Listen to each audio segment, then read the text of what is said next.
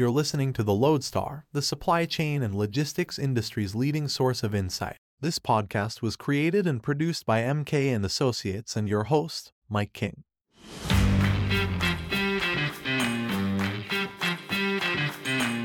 Forget black swans, let's call it Black January, at least if you're buying freight. Markets are surging, shippers aren't happy about surcharges, free passage of the Suez Canal is no nearer, and the implications of that trade flow blockage are being felt, well, pretty much everywhere. Oh, and we've got a few pretty major non-Red Sea stories for you too, including an intriguing new shipping partnership between Maersk and Hapag-Lloyd, some big changes at air cargo's top tables, and uproar at one of Europe's leading airports. Joining me today is Peter Sundara Swamakanu, Head of Global Ocean Freight Product at VC Global Logistics, the Lodestar's Alex Lanane, and the man who speaks for manufacturers and retailers around the world. It's Global Shippers Forum Director James Hookham. There's a lot of extra money being demanded out there, and given the heightened sensitivity, and especially given the experiences during COVID, I think it would be a smart move if the shipping lines were a little bit more transparent about where these surcharges come from and why they think they're justified. Hello everybody, I'm Mike King. Welcome to the Lodestar podcast. Housework first, you can follow this podcast wherever you like to listen. You can also subscribe to receive it direct to your inbox at thelodestar.com, where you will also find the best supply chain journalism in the world. We've got some great input coming up, but who better to kick things off with than the evergreen story breaker that is Lodestar publisher Alex Lanane. Alex, how are you doing? I'm good, thank you, Mike. Alex, we'll be hearing all the latest on Suez, shipper surcharges, and just mention there, they're not just to do with the Red Sea. This Gemini tie-up between Maersk and Hapag-Lloyd, but let's start with one of the biggest M&A deals we've seen recently.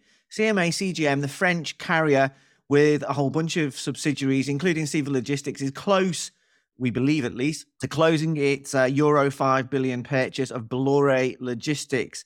Our very own Ali Passetti, reporting on Lodestar Premium, thinks this deal creates a new supply chain powerhouse, every bit as transformative as anything Maersk is doing on the integrator front. Please do tell us more. Yes, well, personally, I think CMA has perhaps been less honest than Maersk about turning into an integrator.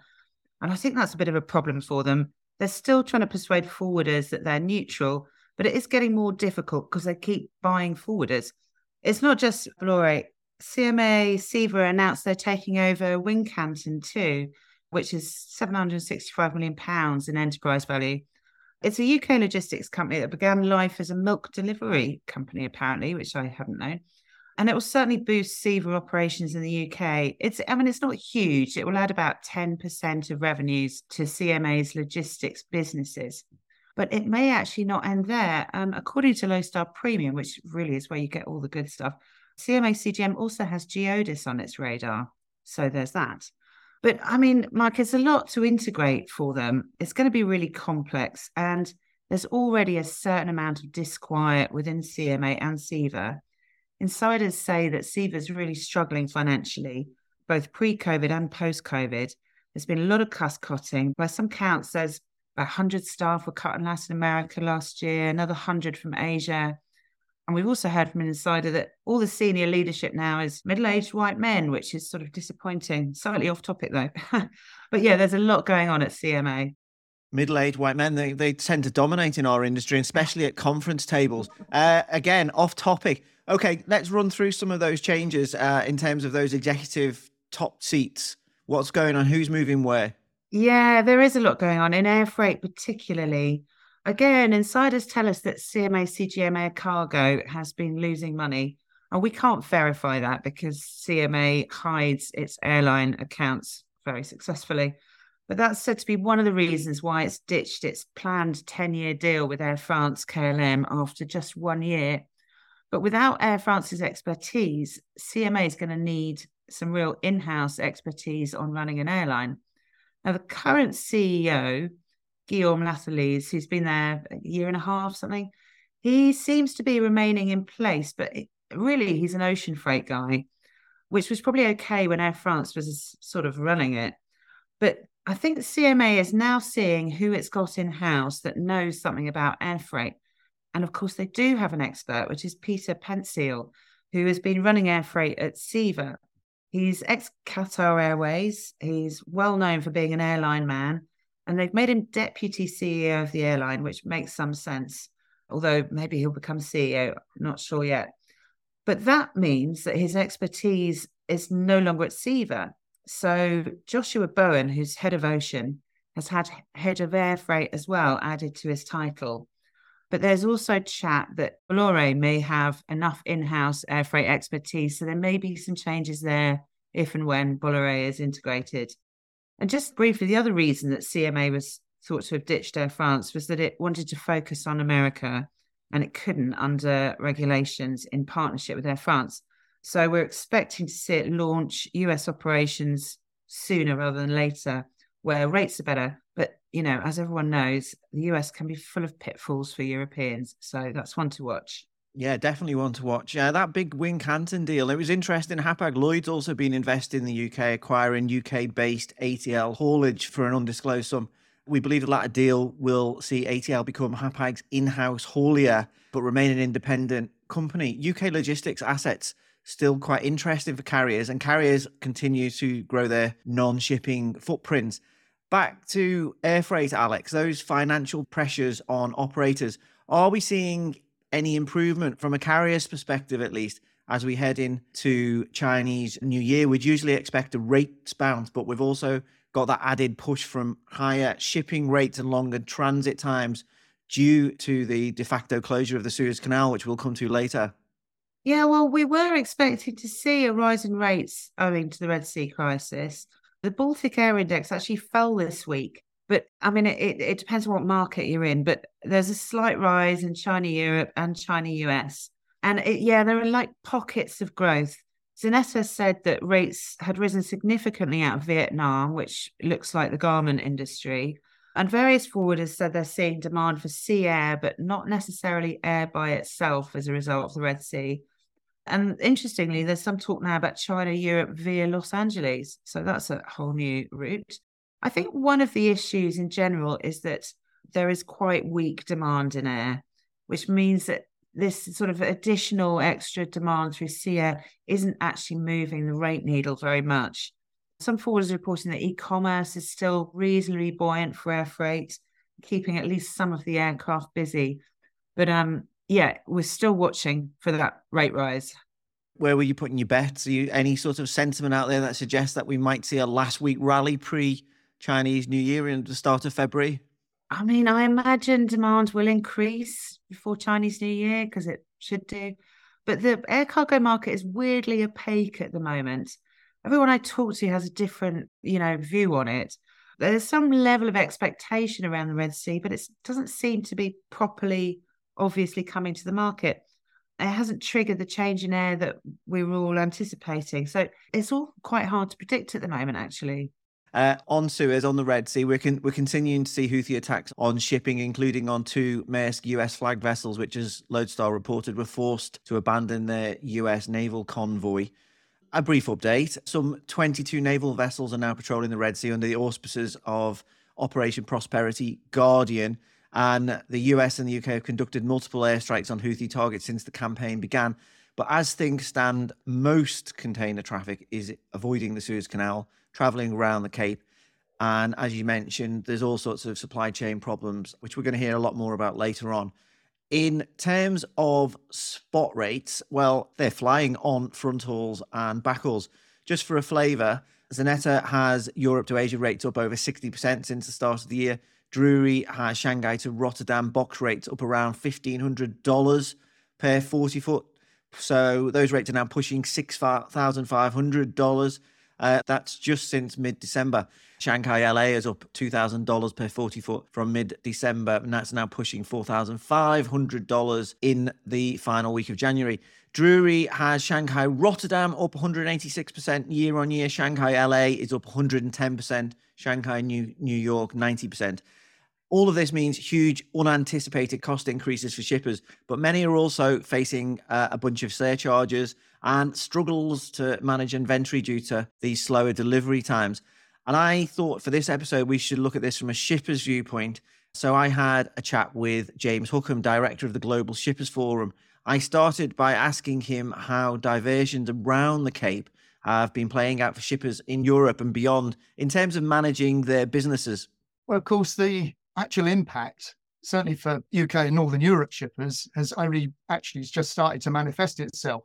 Because although we've been reading about the diversions for some weeks, it's taken that time for the ships that were diverted to actually reach their destination ports. So it's only the past week or so that the inventory has actually been arriving, and we're starting to see how this is playing out on its knock-on effects on inland logistics. Can the ports handle it and move it inland? And of course, what the cost of those diversions might be in the sort of final settlement of invoices and so on. So it's really all just coming home to roost now. What happened, of course, was there was a bit of a lull in ports whilst the diversions were in place. So there were a lot of ships that didn't turn up when they were expected to, but they are on their way and they are starting to arrive. And assuming nothing else happens to cause further disruption and diversions, we should see a sort of a stability in schedules and arrivals now settle down, albeit it's going to take longer for the goods to get here, but the scheduling and the reliability of the schedules should bed down into the new arrangements. So it should start to get back to the regular pattern that shippers were expecting.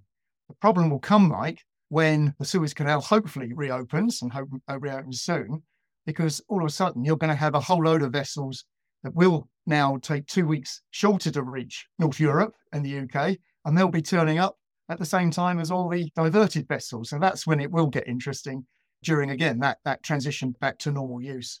So many unknowns out there at the moment. One thing we do know, I guess, James, is that we've seen these huge hikes in freight costs, and we're not just talking spot rates or higher contract rates that we've been discussing earlier on this podcast.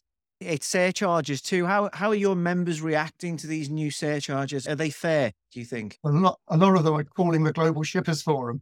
So I'm hearing quite a lot about this at the moment, because as I say, it's about now, but those sort of demands are now arriving on desks and needing to be settled. I think there are 2 points that I would make. First of all, yes, of course, there are going to be higher costs. It's a longer route. It's going to take more fuel. The ships are at sea for longer. So yes, of course, there will be additional costs.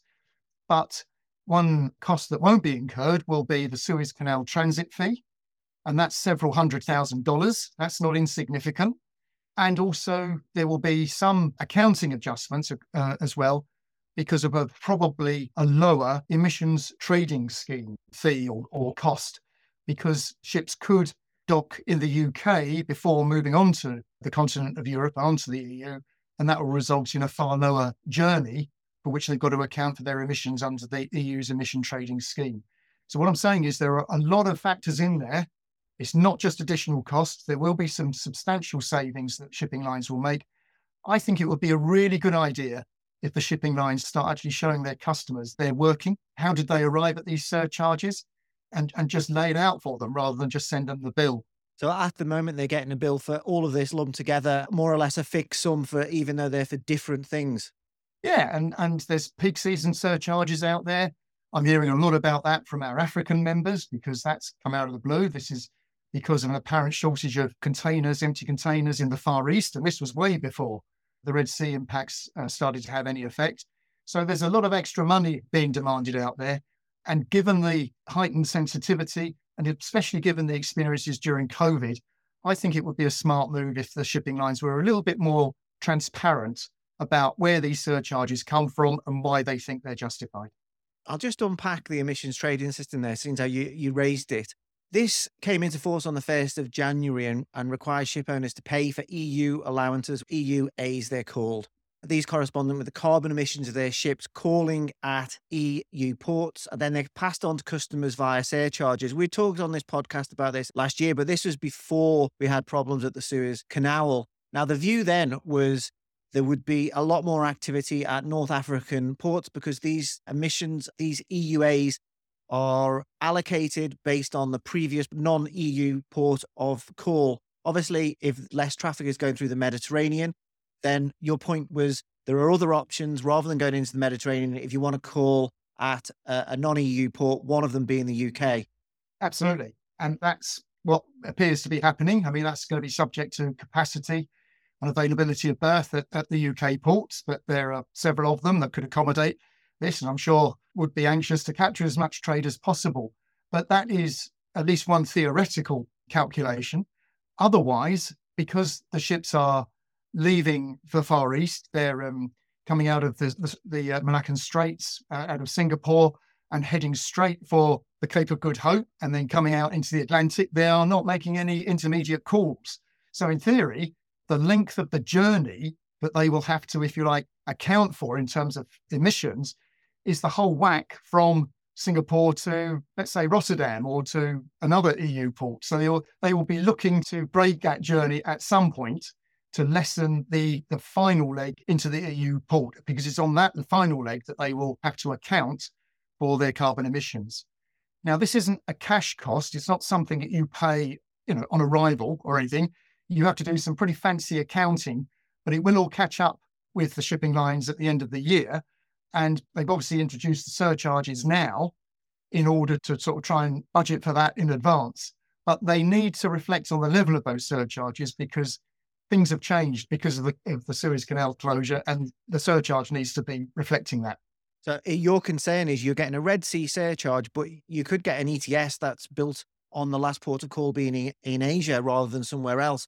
Absolutely. And the shipping lines no doubt look to recover that from customers. So we just need to see, again, a little bit more transparency in how these surcharges are calculated. And the carriers just need to be a little bit more honest with their customers. And if anyone's listening wondering where the shipping line is in this conversation, these questions have been asked to a number of shipping lines, and they have been invited to come on and comment.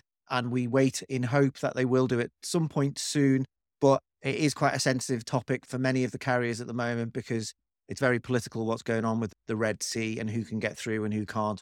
So it's probably understandable for now, but hopefully we can bring you someone live at some point soon.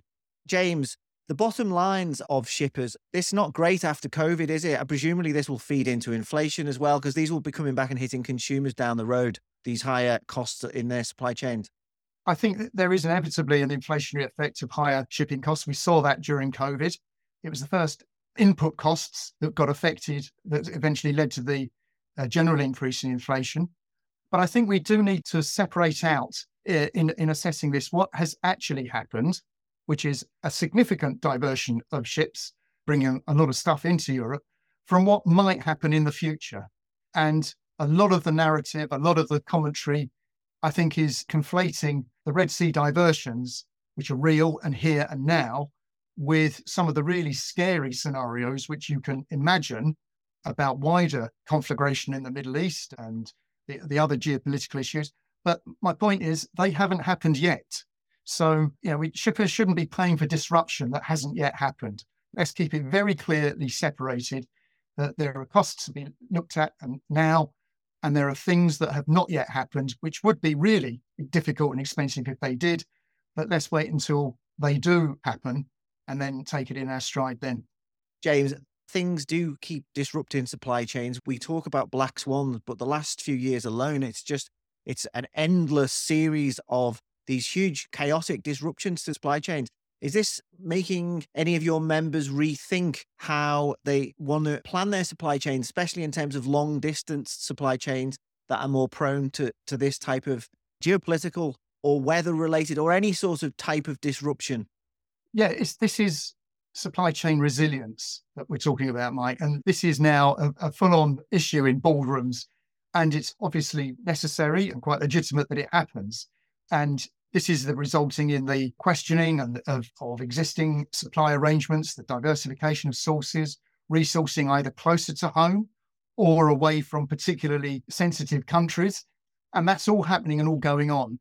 But my point is really, that's your contingency against possible future events.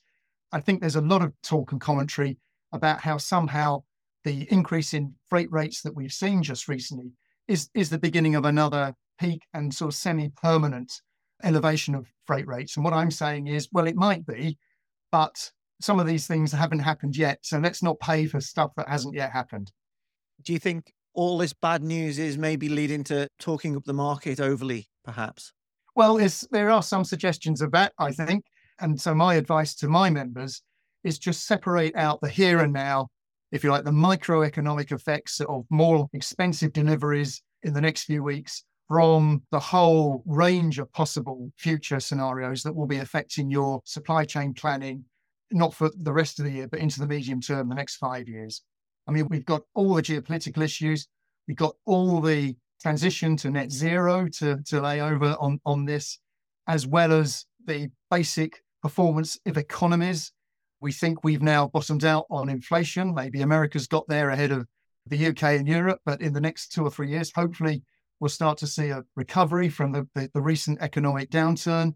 That's going to put its own pressure on supply chains again if consumers think they've got more money than they had before.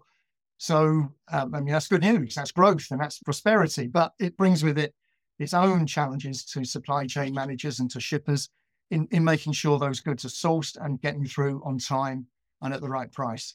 James Hookham, Director of the Global Shippers Forum, thanks for sharing your thoughts once more with the Lodestar podcast.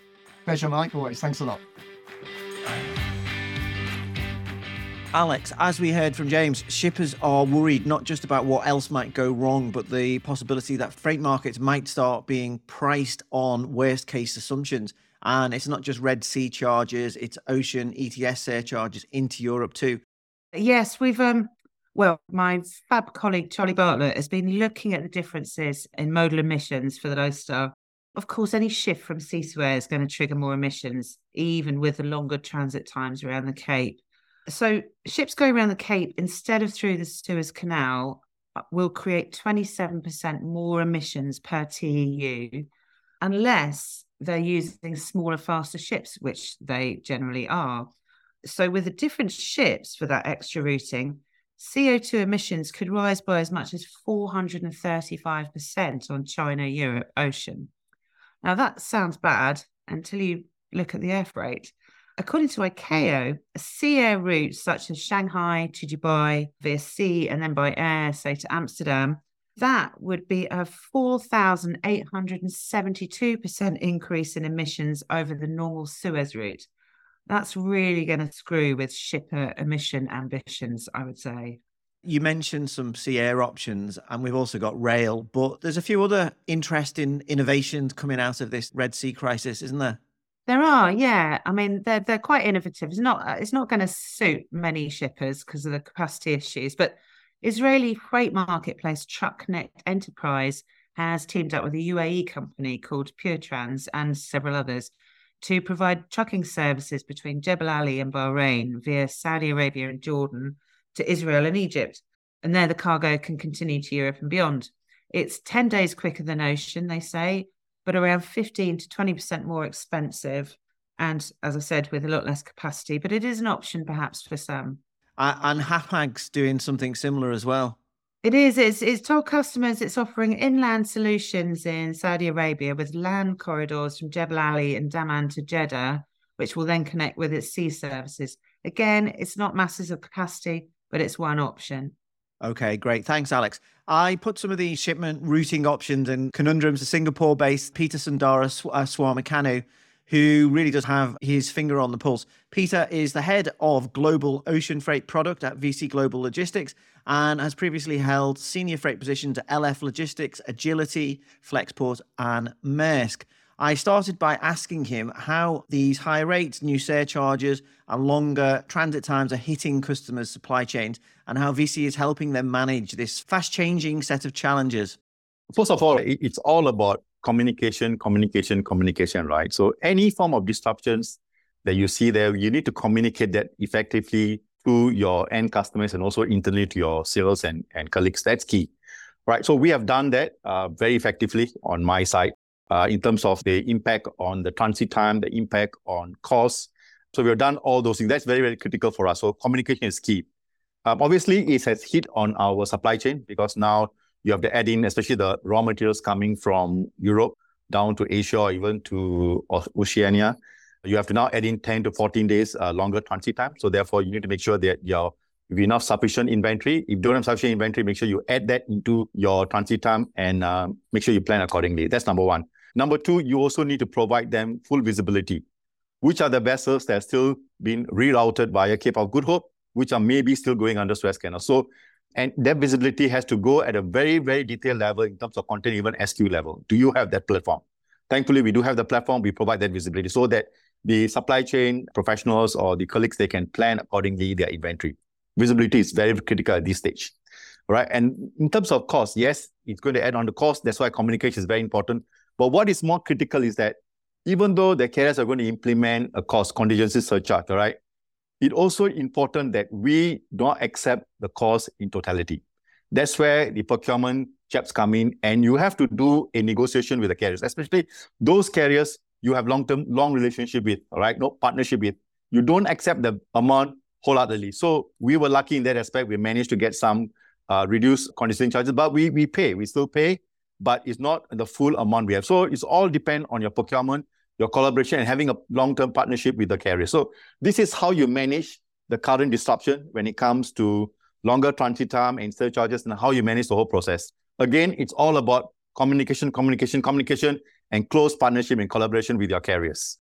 How are your guys around the world seeing the de facto closure of Suez percolating on the ground across different regions in terms of equipment availability? Is this building to be a serious issue ahead of Chinese New Year in Asia, presumably? But then I'm guessing it might rear its head elsewhere after that.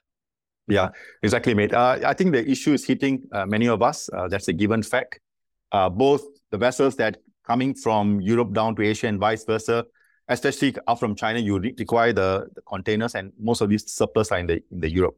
So definitely we are hit. But the other thing that also many people have forgotten is that what's happening in Australia has an impact on the availability of container. As you know, that Australia is basically a very import dominant, and they export empties, and many of the carriers re-export the empties from Australia back to China. And obviously, their empties are now being allocated to the high-yielding trade. So you can see both the Red Sea impact and the strikes in Australia at the moment to the DP world have added on more to the equipment shortages together, right? So yes, definitely there's an issue, especially now before the Chinese New Year. Pockets in China, you are continuing to face equipment shortages. So it's very, again, important, not only we provide a proper forecast to the carriers, you also need to give a proper forecast to your equipment availability that's needed. It is a problem. It will grow even further. We continue to see Red Sea issues, and also on our part here in Asia, the Oceania DP World issue. Both are going to add on to more of this equipment shortage in the coming months. Are you seeing people turn into alternatives to ocean, which I know ocean's your strong point in your business, but are people asking you for air cargo options or sea air options? Obviously, sea air, Dubai is the obvious and traditional location, but with there are other alternatives. There's Korea. I mean, Loadstar's reporting that some people are using sea air options into Europe via the US from Asia. What sort of questions are you being asked? Okay, so basically we've looked at this option, but we are looking at the options of the rail option from China into Europe. That was our option we're looking for, right? Because that option is the rates are lower than air freight because the transit time better than ocean. But obviously the rates are much more higher than the ocean freight. So that's the option that we're looking at. But it all depends on how urgent your cargo is. So if you look at whether it's sea, air, or rail options to Europe, it all depends on how urgent your cargo has to go. Otherwise, if the cargo is not urgent, you can live with an additional 10 to 14 days via transit, let you do it. Otherwise, if your cargo is urgent, especially the retails or electronics, then you can look at the sea air option or even the rail option. The latest report from Loadstar, where they are using the sea air into Europe via USA, reminds me of what happened during the COVID. If you recall, right, when the Suez Canal was blocked because of the Evergreen, right? One of the carriers together with logistic arm OOCL, what they did was amazing, right? They make use of the China to Europe rail. They discharge the cargo in Hamburg or one of the major ports, and then connect the cargo onto the transatlantic service into US East Coast. That's what they did. So you can see that, right? The carriers or even the providers will become very, very innovative in the way to overcome circumstances. So I'm not surprised that someone have come out with these CA options into Europe via USA. It's possible. What is interesting about this disruption is that it helps us to think outside the box and look at various ways of moving your cargo. And I think COVID has helped us to come out with these solutions. And then that's the reason why in my personal view, I do not think many of us are panicking. It is not as severe as COVID. We are not panicking, but we have many options we have tried out in COVID, and we are trying to implement them again. So I think it's quite natural to come out with these solutions. All depends on whether you can take in the cost, whether the product is reliable, and more importantly, how urgent is your cargo to make use of alternative modes besides ocean freight. Peter, obviously it depends when all this stops, but if say we had a resolution relatively soon, what sort of whiplash would you expect as all this plays out as the year progresses and we see those supply chain knots play out around the world? How will this impact the US and Europe, for example, in the coming weeks? Okay, first thing I like to discuss and address the issue on the freight level, right? So as you know, when most of us are going into a long-term contract, especially for the US and also Europe, we already started it, right? So you can see that the carriers are not, especially to Europe, they're very reluctant to offer us a long-term deal. They want us to go on a spot rate. And my biggest concern is that when you ever want to try a long-term deal, they're going to use the current high spot rates and negotiate as a benchmark, right? So that's going to be number one in terms of the rate level. So you can expect your long-term contract in the coming months, if they care about to give it to you, it's going to be very, very high. So your benchmark is already very high. That's number one. Number two, in terms of the US, my concern is the following, right? You have the Red Sea Suez Canal issue. You also have the Panama Canal issue. So some of these shippers are now trying to look at, to bring the cargo to East Coast, they are now using the US West Coast. And from there, they do a transloading, whether by rail or by truck. If this trend continue to increase, you'll see the US West Coast will face some kind of congestion because I don't believe they have the ability to expand their services quickly or their productivity quickly in order to absorb more and more cargoes coming to the West Coast, finally going to the East Coast. So my concern is that when these trends start to increase, you can see congestion, delay of vessels being berthing in West Coast because people are trying to look at more routes, more alternative routes to going to the East Coast. So that's my concern with the US. As far as Europe is concerned, we are unlike COVID, right? COVID was basically, and also the evergreen issue, basically stopped Suez Canal. But here you see the vessels are still moving. You only need to add in 10 to 14 days. So I do not see a major concern in terms of transit and service to Europe, but I feel there's a concern in terms of cargoes going via US West Coast because now your cargoes designated for US West Coast going there, and also those cargoes that's moving to the East Coast, they're also trying to route it via the West Coast. That is my major concern at the moment. Just getting a sort of a chronology to this then. Just, I know you're going to TPM in early March over at Long Beach, and the Lodestar is going to be reporting from TPM as well. Are we going to be there just in time for all this congestion to start? Very good question, mate. It depends, right? How strong the volume is going to be after Chinese New Year, right? It all depends. And obviously, after Chinese New Year, the holiday finishes about 17. The factories take another 2 weeks for them to ramp up, right? So it all depends on how quickly the volume is going to come through. By the time we are in TPM, it's a personal view. I hope that there won't be much congestion because we do have a tour down to LA Long Beach. I don't want to get affected, right? So I do not think that congestion will be severe during that period because the factories will take some time in China to ramp up after they come from a long Chinese New Year holiday. Peter, presumably if this doesn't stop and it spreads and we see this sort of domino effect that we've just discussed there and it carries on, does this start to become like those early months of COVID where all this sort of started building up? And will we see rates start plateauing at much higher levels than we have now or lower levels than we have now, but at far higher levels than the recent low period that we've had on those ocean freight rates? That's a good question, mate. Okay, when we look at COVID, we try to compare against COVID, especially the early days. One of the critical factors we need to take into consideration is COVID has an impact on labor. That's critical because the ports, people fell sick, so the port didn't have enough workers, enough truckers. So it affected the physical infrastructure, port and landside operations. But in current situation, we don't have that. What we're seeing now is long transit time. Right, that's critical. Now, of course, vessels have been sliding, there's blank sailings, but that's quite normal. But you still see there's no severe port congestion as per se, unless there's a strike like in DP World in Australia. Otherwise, many of the ports are still operating as what is it, all right? So if you want to compare both, they are under two different circumstances. But your question is very valid, right? If this situation continues, right, we continue to move the cargo via Cape of Good Hope, what's going to happen is definitely the rates level are going to go up. That's for sure. And you have issues in container availability. Having said that, my question is this. Yes, I agree that when the vessels delay, when the blank sailings, you are basically a reduction in effective capacity. But what happened to the new vessels that are coming in? We hear this year is going to be an oversupply compared to demand. So what are these new vessels? Where are they going to be employed? Especially those to Asia, Europe, the 3,000 TEUs, where are they going to be deployed? So that's my question. So even though your effective capacity is going to be reduced through the blank sailings, vessels sliding, but what are the carriers going to do regarding the new capacity that's coming in? Are they holding it back so that the spot rate will be in a reasonable level so they can use that to benchmark and use and get a higher contractor rates? Or will they be releasing this as and when is needed? So that's my concern. So in a nutshell, two things, right?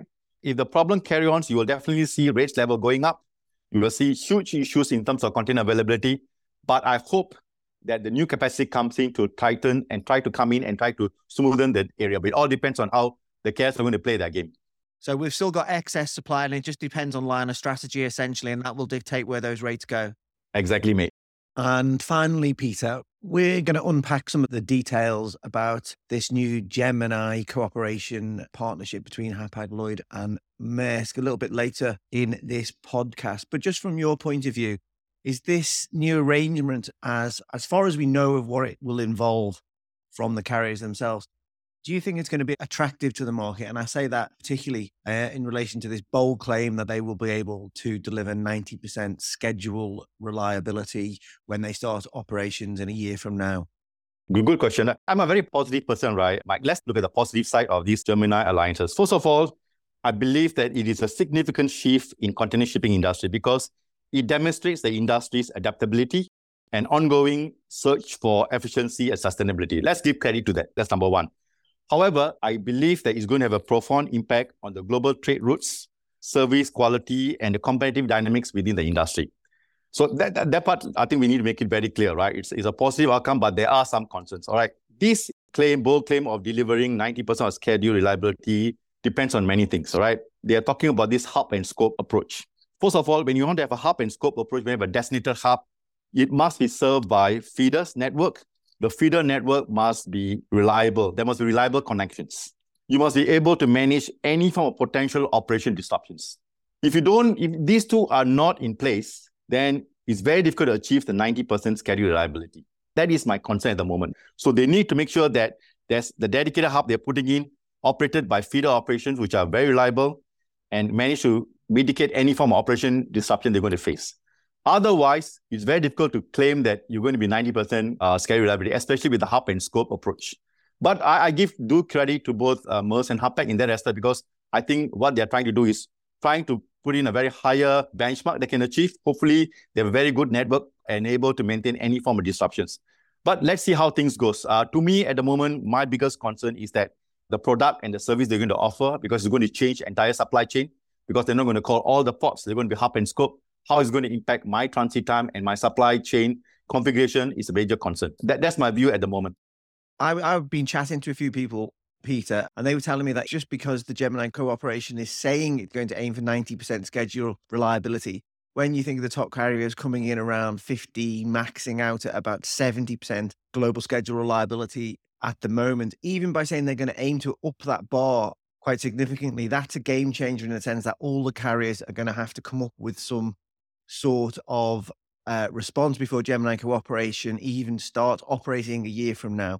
Do you agree that just that aspiration is super important in terms of how that plays out in terms of strategy for other carriers and alliances? Exactly, mate. I think that is a very good opportunity. That's why I'm telling you, it's basically a game changer, right? They are setting up high standard for other alliances, other carriers to follow through. And I think that is the positivity about it. But at the end of the day, whether they're going to achieve, they have depend on other factors like feeder operations and other operation challenges they're going. So they need to manage that in order to achieve this. If they achieve at the end of the day 80, 85, I think that's a major breakthrough as far as the alliance is concerned. When's the last time in your experience that we've had 90% schedule reliability from any carrier? I'm stretching my own mind back. I can't remember. Neither could I, mate. Is it pre-data? Yeah, could be, mate. Peter Sundaraswamakanu, Head of Global Ocean Freight Product at VC Global Logistics. Thanks for joining me today on the Lodestar podcast. My pleasure, Mike. Thank you for having me. Alex, we heard that Gemini, a new partnership between Maersk and Hapag-Lloyd, is a game changer, apparently. The partners plan to bring some 290 ships into the new setup with a combined capacity of 3.4 million TEU. It's due to start in February next year. Once Maersk's 2M Alliance has finished, they plan to operate 26 mainline services, complemented by a network of dedicated regional shuttles, 1 for the US Gulf, 13 in Asia, 4 in the Middle East, 14 in Europe. This all caught everyone unawares, didn't it? Yeah, it did. And I have to admit, I hate being caught unawares because it's quite hard being in daily news. But yeah, it did mostly because Maersk has been consistently saying it would go it alone. It's not only us journalists that were caught unawares, it's also thrown a spanner in the works for the alliance. So we'll wait and see what one HMM and Yang Ming will do. Hapag-Lloyd was previously, is currently part of the alliance, but won't be next year. The most radical thing about Gemini, or at least that Gemini is promising, as I discussed with Peter, is this promise of 90% schedule reliability, which is quite some benchmark or target considering where schedule reliability is now. From my interviews with shippers and forwarders, obviously everyone is hoping for better reliability than they currently have. And it'll be very interesting to see how this plays out. Obviously, Lodestar will be reporting developments every step of the way. Okay, finally, one of your just breaking stories, Alex. The Dutch cargo community is up in arms at the apparent refusal of Schiphol Airport to work with it to ensure cargo retains capacity as well as the airport's stature and importance to the country. What's causing all this angst? Well, you say it's a just breaking story. I've actually been working on it for absolutely weeks. The Dutch cargo community are very, very proud of the way that cargo is treated in the Netherlands. It's all about connectivity, and it's really a major thing for a small country, which is quite nicely placed in Europe. But they think that the new Dutch and the new Schiphol cargo department is not taking cargo seriously, and it's kowtowing to what the passengers want, as well as being very concerned about local people, noise, that sort of thing, which is not unreasonable. But the cargo people are very concerned that basically they're going to sort of be forced out by low-cost airlines, I think. And whereas Schiphol in the past would always defend cargo, and in fact, it's always been seen as an example of one of the best airports for cargo, they say that under the sort of new management, that's being deteriorated, and there are some weird things happening there. For example, there's talk about cutting airside handlers from 5 to 3. And as anyone who knows handlers will know, they've invested a lot of money in this. So to be suddenly told perhaps that they will have to close down airside will cause an awful lot of concerns. It's such a Dutch story because they're such proud cargo people, and they really want their airport to be the leading cargo airport in Europe. Yeah, and it's been losing that status gradually over the last decade or more, really, hasn't it? Squeezed out those cargo operators. Royal Flora Holland, which imports 20% of its flowers, mostly from Kenya and Ethiopia, already has 6 flights a day into Liège. Will we see more shippers fleeing Amsterdam, further hurting its air cargo hub status? Well, that's what the shippers' bodies and the general Dutch stakeholders are saying, is that, I mean, now the flowers are coming in through Liège, through Maastricht, through Brussels, Ostend, I mean, all over the place, which for flower importers is, it's way more complicated for them, and it's contributing to a lot of traffic on the roads. And the flower importers had great relations at Schiphol with the customs and so on. So now their supply chains are becoming a lot more complicated. And again, flowers is such a source of Dutch pride. And to see them being diminished in Amsterdam, I think is very upsetting for a lot of the people there. But other shippers are saying that too, that because slots are in such sort of high demand and there are so few of them, that people are just automatically moving over to other airports. And well, Schiphol says this is not the case, I hasten to add, and they say that there are more distribution centres than ever being built, so on, in Amsterdam. The shippers don't necessarily agree, and they think that cargo will leave the Netherlands, and that for them is brutal. Alex Linnane, Lodestar publisher, thanks for sharing your insights today. Very welcome. Nice to speak to you. Big thanks to my editing team, Karen Ball and Tom Matthews. And most of all, gratitude to you all for listening. We'll be back soon.